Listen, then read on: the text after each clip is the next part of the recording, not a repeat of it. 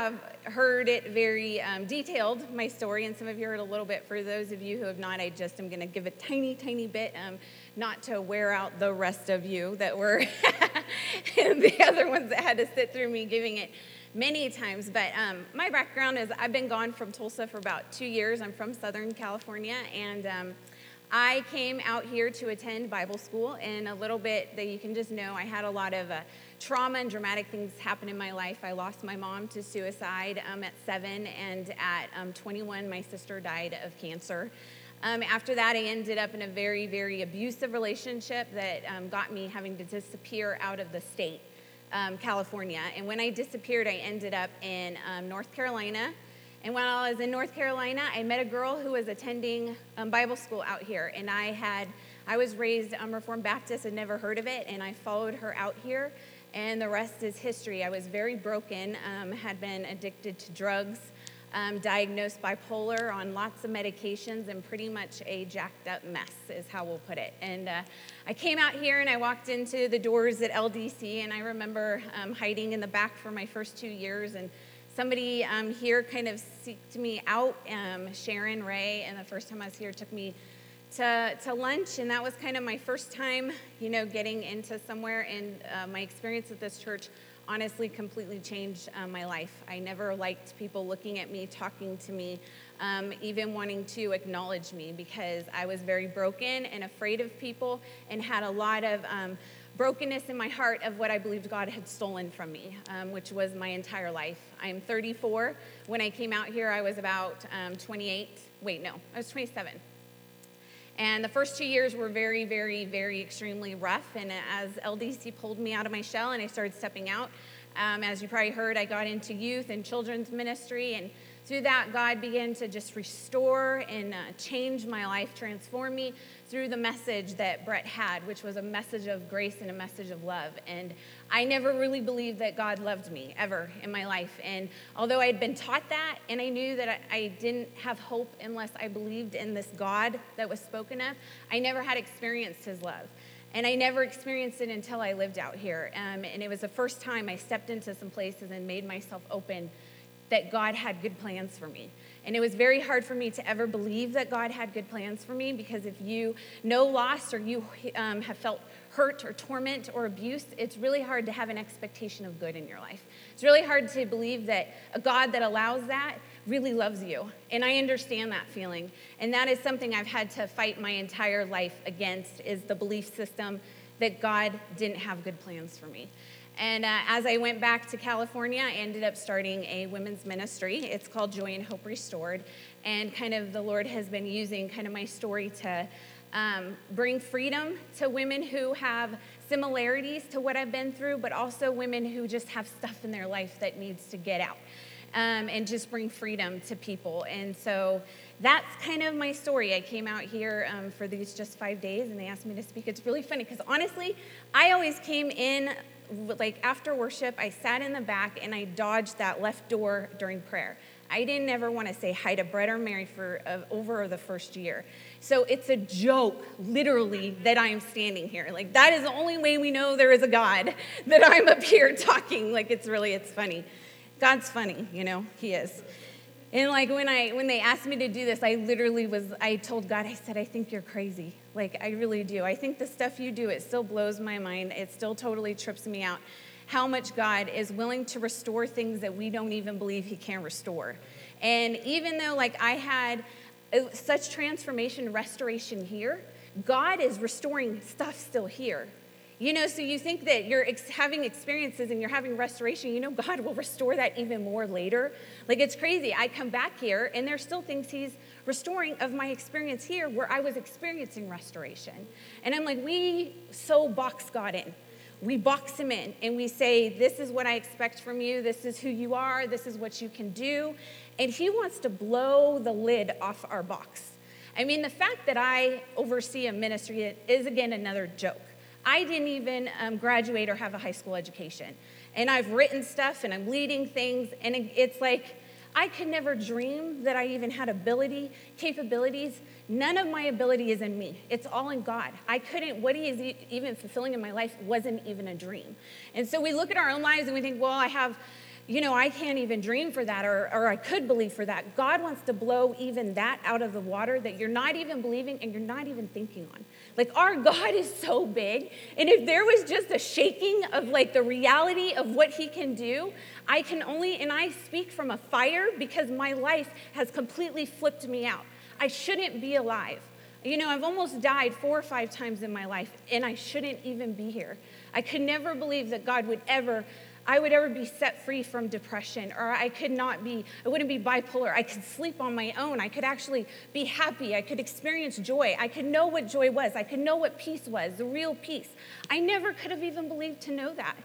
If we only just even opened ourselves up to a place of submitting, God, I'll let you do what you want to do. That's all. Not even having to say, God, I'm going to believe you for this. I'm going to stand on this. You're going to do this. But just saying, I'm going to open myself up to you. Like, that's it. That's all he looks for in us, is a willingness. Like, it's just getting down and saying, I am willing for whatever you want to do.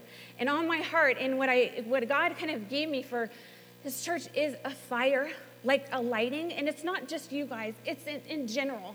It's just that we've gotten to a place to not expect God to be huge and not expect the bigger things to happen in our lives. And, I've come to a place to be like, I have to go places and expect a fire, like expect him to show up and do things. And like, are we walking into things kind of expecting him to blow our minds in those situations? And so, in prayer about, hold on, sorry, here's to you.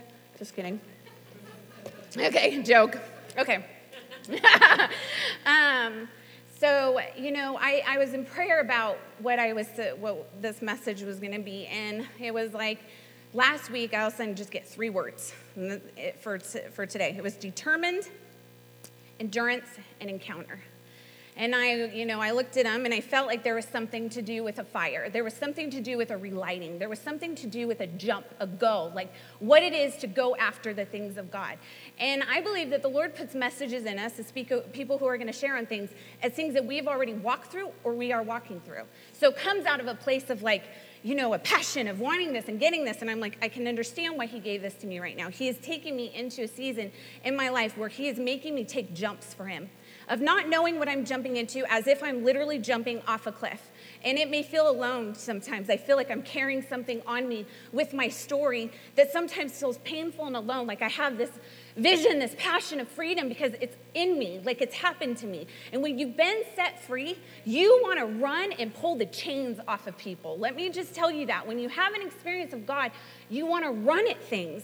And so I just believe the Lord wants to give us an experience so that we run at other people and we say, I know you can have this.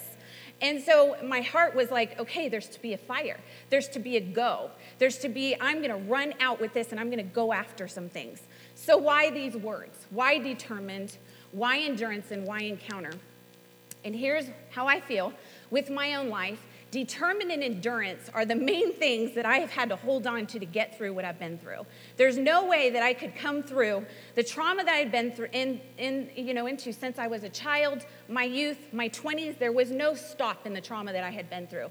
The only way was to know what it is to have determination and endurance. And I never understood those things because although in the time of my brokenness, I didn't have them.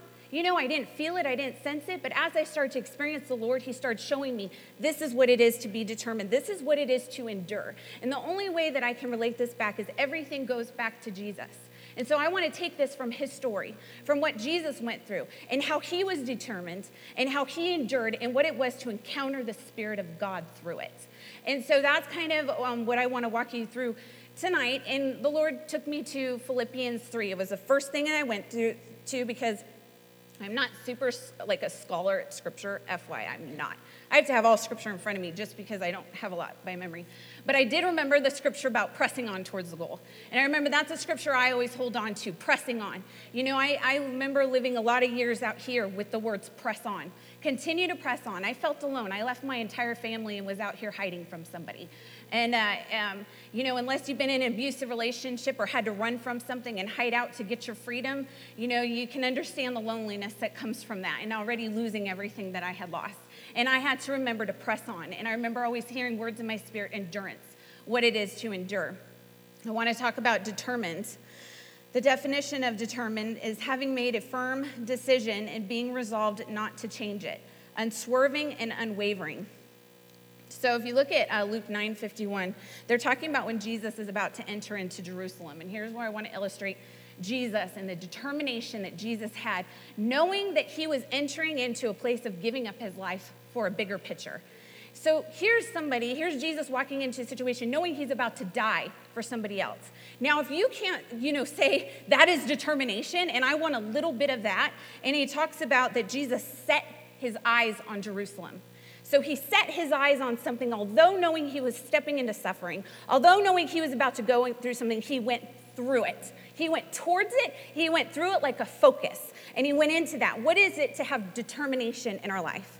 Like, what is it to, although life is hard, life can be hell and it can throw you upside down, and things can come at us, what is it to have determination to go after the things of God?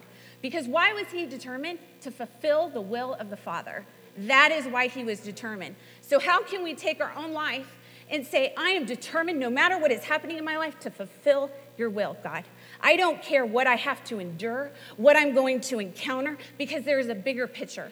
Now, if somebody had told me this, I wish somebody had said this to me during the times that I had questions about why my life was so hard. Is it because I think God put that all on me, all this stuff? I'm not even trying to get into a doctrine to tell you why bad things happen. I'm here to tell you that God will get you through the bad things. I'm here to tell you he will restore the bad things and not getting stuck in it. So what happens is we can encounter something, and instead of focusing and putting your eyes to Jerusalem, putting your eyes through it, what do? You get stuck in the tunnel of it. And what is it to get stuck? And what is it to get through? And how do we get through? So here I want to walk through what it is to get through, what it is to be, what Jesus did, that he set his eyes. He cried tears of blood, knowing what he was about to endure. He took on not just the pain and the humiliation of being sacrificed, he took on hell for us. He took on no relationship with God, a place that you will never encounter because you're in relationship with him. He took on something you would not endure unless you went to hell. He took on hell. He knew he was taking that on, and he went through it because he knew on the other side that there was a big story. There was a big picture. There was a bigger picture to what was going on. And I look back in my life, and I look at the times of my mom committing suicide and my sister and what happened and the trauma that I went through. And I didn't even have that picture. All I knew is that you're not going to let me die, so I'm going to go through whatever it is and get to the other side, but I won't waste my story. I won't waste my story. That's the one thing. I'm going to get the devil back by using my story. Everything I want to do wants to stomp on his face. And that is the reason that I'm, want my story to be used more than ever. And I encourage you to want your story to be used. I encourage you to want to take back things by grabbing hold of what you've been through and using it as power and not us getting stuck in it, as going through the tunnel. So from determination, look into it now, the next word, endurance. What is to endure? So the definition of endure is the ability or strength to continue or last, especially despite fatigue, stress, and other adverse conditions. A quality to continue to last for a long time. I remember when I woke up in the middle of the night with that word, endurance. And this is when, I have so many times I was suffering and just so broken, and I did it alone. But I remember I was to the point I said, I can't do it here anymore. I need to leave. I feel so alone and so broken still here. I still don't feel set free when I was living here. And I remember waking up in the middle of the night and just kept hearing the word endurance. Endurance, endurance. And so, I looked up the word, and what does that mean? To endure for a long time, to be strengthened by your endurance. So here's a scripture that I like, is Hebrews 12, 26 and 27. At that time, his voice shook the earth, but now he has promised, once more I will shake not only the earth, but also the heavens. The words once more indicate the removing of what can be shaken, that is, creating things so that what cannot be shaken may remain. Endurance in my life was shaking until I could not longer shake. And I still have to endure. I still have to go through things. In this scripture, he's talking about end times, but I want to refer it to our own lives in experiencing a shaking, what it is to be shaken. And instead of getting stuck in our shakenness, that if we can see the big picture of having things happen in your life that you have to endure, because what comes out of it is that you will be unshakable. There are areas of your life when it gets shaken hard enough, all of a sudden something stops rattling. You know what I'm saying? If you get tested and tested and tested in this area about faith, about trust, about something where something keeps coming at you, then what happens? You begin to stop being shaken if you allow God to do the work within the shaking. So there's two options you have. You have people that say, well, I guess I have to bear this cross.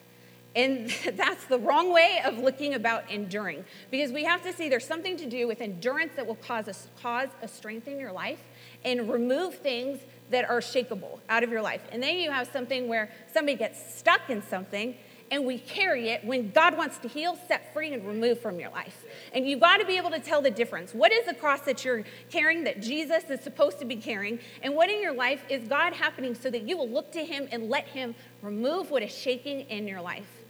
The most recent thing that I continued to be shaken about had to do with finances, and I continually would be jolted in a situation at my job, and this has gone on since I've lived in Oklahoma. I never had a job longer than 6 months. It was God would instantly take me into a new job, and I couldn't figure out, what is this? And it was supernatural. So I knew it wasn't just like me being flaky, something. And so I was like, this must be some lesson about learning to listen to your voice, to go when you say go. And then as it continued to happen in California, and I continued to having a shaken, all the time about finances, I started realizing, this is more than that. This is more than something about going when you say go. This is something you're wanting to get out of me, that I stop freaking out when things do not sit around me, that I stop relying on things of the world, and I start saying, it doesn't matter what happens in my job, I'm going to believe you.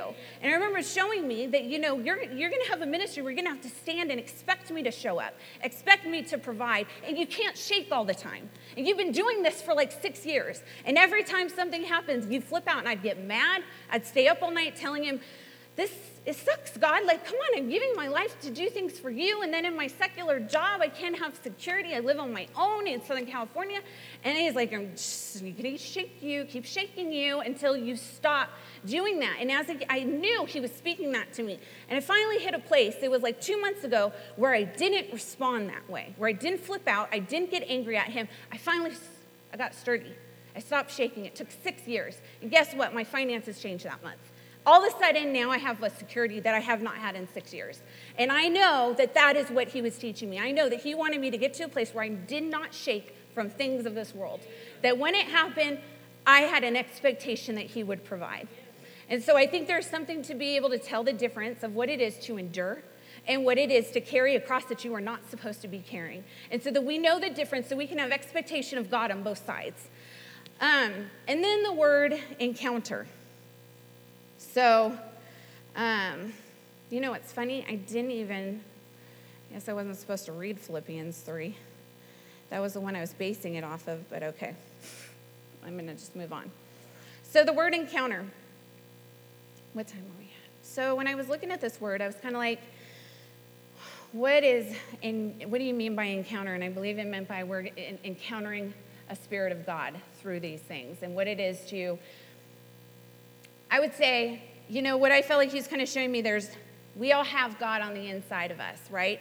We all have him on the inside of us. But there are things in our lives that sometimes need to be removed to experience more of an encounter with him. And so it's kind of like I saw it like this. There's what it is to be determined, what it is to endure, and what it is through that stuff to encounter him in a supernatural way, more abundantly than we could have ever imagined. And did it mean he wasn't there? No, he was always there. He was always there on the inside of us, around us, everywhere we go. And the only thing that I can illustrate this to is, I was saved when I had been in the abusive relationship on drugs. I was a Christian. I know that's shocking to everybody, but I was, and I know I was. And, and I remember as I got sober and I'm getting clean and I loved God so much, but if you looked at me, you didn't see a reflection of him. So he was still on the inside of me, but he didn't reflect out of me. And it says in 2 Corinthians 3:18 that it's as if looking into a mirror, we behold the glory of God. So we are reflecting his glory.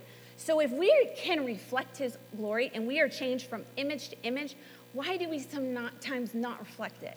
And I look back and I see in my life, why didn't I reflect him? Because I had so much hurt and I had so much pain and I had so much stuff going on in my life that, you know what, I didn't see God for who he was, and I didn't allow him to work in me to reflect out of me.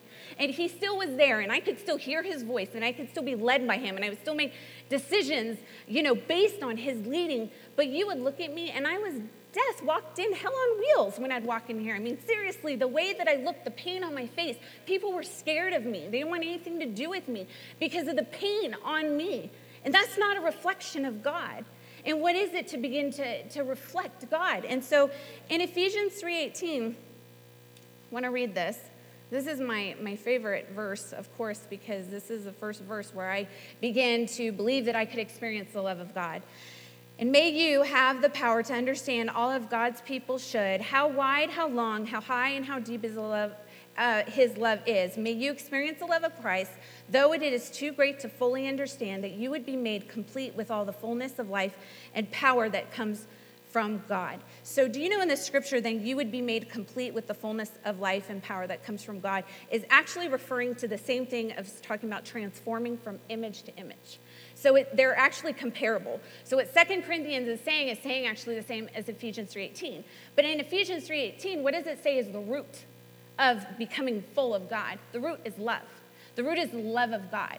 So if we're not reflecting God, what are we missing in our root? An experience of his love. Because we can be told all day long that God loves you. You can be preached at, and it can be every church says God loves you. And you know why we don't fully operate in it? Because we haven't experienced it. And it says we can experience it, but what does Paul do? He prays for an experience. So part of experiencing the love of God is having an expectation of an experience, of praying that he would do something. It's not about just, well, in the name of Jesus, you love me, how high, how wide. No, show me that you love me. Let me experience that you love me. Because then when you show me that you love me, I can believe you. I can believe you're a good God. I can believe you to change things in my life. But if you don't show me, then what am I supposed to believe in? And God will show us. There's something to be expected about that. I was told my whole life that God loved me. I never experienced it. I had to get to a place of, God, I want to experience it. I'm going to be open to what it is to know your love. And through his love, then I can reflect. I can reflect his glory. His glory is a manifestation of him. It's honor. It's it's him in human form. It's a reflection of his spirit. We should expect, when we manifest him from the inside of us, when we are rooted and established in love, a manifestation should be a power of him through you, walking into places and saying things and expecting him to move and expecting him to do things. Being in the church on Sunday, I haven't been around stuff like that in a long time. Like, just getting accepting, what I get to see in my own ministry, but I'm not in, a lot of charismatic stuff out in California. It's a little bit different. And so, being in that again, I'm just like, God, like, you just drop in and you just do your thing. Like, we should be dancing. We should be like, God, you're so awesome. Like, you're willing just to show up and do this. Like, I'm going to take that out. I'm going to go out in places. I expect you to show up and do this in my own life. I expect you, when I pray for this person, that you're just going to manifest. You're just going to do something awesome. And what it is to not just sit and receive and watch his power, I want to go out and be part of your power. I truly believe in, not to be an end times preacher, we are coming into end times. And God wants to unleash his spirit. And I truly, truly believe that. And that is a word that I continue to keep getting. Needs to be an unleashing. I want to be a part of that unleashing. I want to be a part of what I believe God is doing now in the church and wants to do. And what it is to get a fire to go live in this and expect it and watch him move in the small things and the big things and being excited about him. And the thing is that in this world, in this life, stuff happens and crap happens and we lose the belief that he can do things. Like, we lose the belief that he is this God because we look and we believe that his character is wrong and that he's behind things. And although we don't want to admit it because we're church people and we love Jesus, and we don't want to say that, you know what, I believe, it feels like God took that from me. It feels like he did this, and I know what that feels like because I still feel like that at times. I'm not telling you that I have a perfect vision and, a view of the character of God. Guess what? That belief system still haunts me. And it haunts a lot of people. It haunts most people, just not people aren't willing to admit it, that there's things going on that we blame it. And God knows that. He knows that, and he loves us, and he wants us to come to him and say, you know what, God, I do feel like you took that from me. I do feel like, well, why did this person get this life and I don't? Can you imagine how I feel with that? Seeing people with moms or, with a good husband or their sisters and stuff. Yeah, of course I'm going to be like, well, why didn't I get that? I want a mom. I want those things. I know what that feels like. I understand that, and that's a belief system that continues to come up for me. But you know what? Now I identify it. So when I know that those thoughts are coming up for me, that God did this to you, he's still doing it to you. Look what happened here and what happened here. And this just happened on Valentine's Day. My mom committed suicide on Valentine's Day. And those thoughts were totally harassing me on that day. And I remember waking up, and I totally got in a funk for those 2 days. The only difference now is that I identify it. And I speak back to it. And I'm not going to allow the devil to lie to me anymore about who God is. And I said, I don't care. I thank you, God, you're giving me double. No matter what, I thank you, Father. You promised me restoration. I know I've lost this, but I'm believing you. I'm determined. I'm determined to endure because I know I will encounter you. And so I just totally feel like we want to be excited, to just bringing excitement into what God can do, to look at him in a certain way, but identify when the devil wants you to look at him in a different way, and identify when the devil wants to twist the way you see God. The same way that he did in Genesis, the same way he tempted Adam and Eve was to twist who God was, to twist his goodness, to twist his plans for them, and to twist their identity and who he made them to be, because the devil hates your identity. He hates it because he wants it. And he wishes he had right standing. He wishes he was the image of God. And so you have to understand that the enemy wants to come and distort everything that is good that God put on you. And he wants to tell you it's the opposite. If he can distort the character of God, guess what? He's got you. Because in every single way, you're not going to allow God to operate the way he wants to because you're looking at your Father the wrong way. And,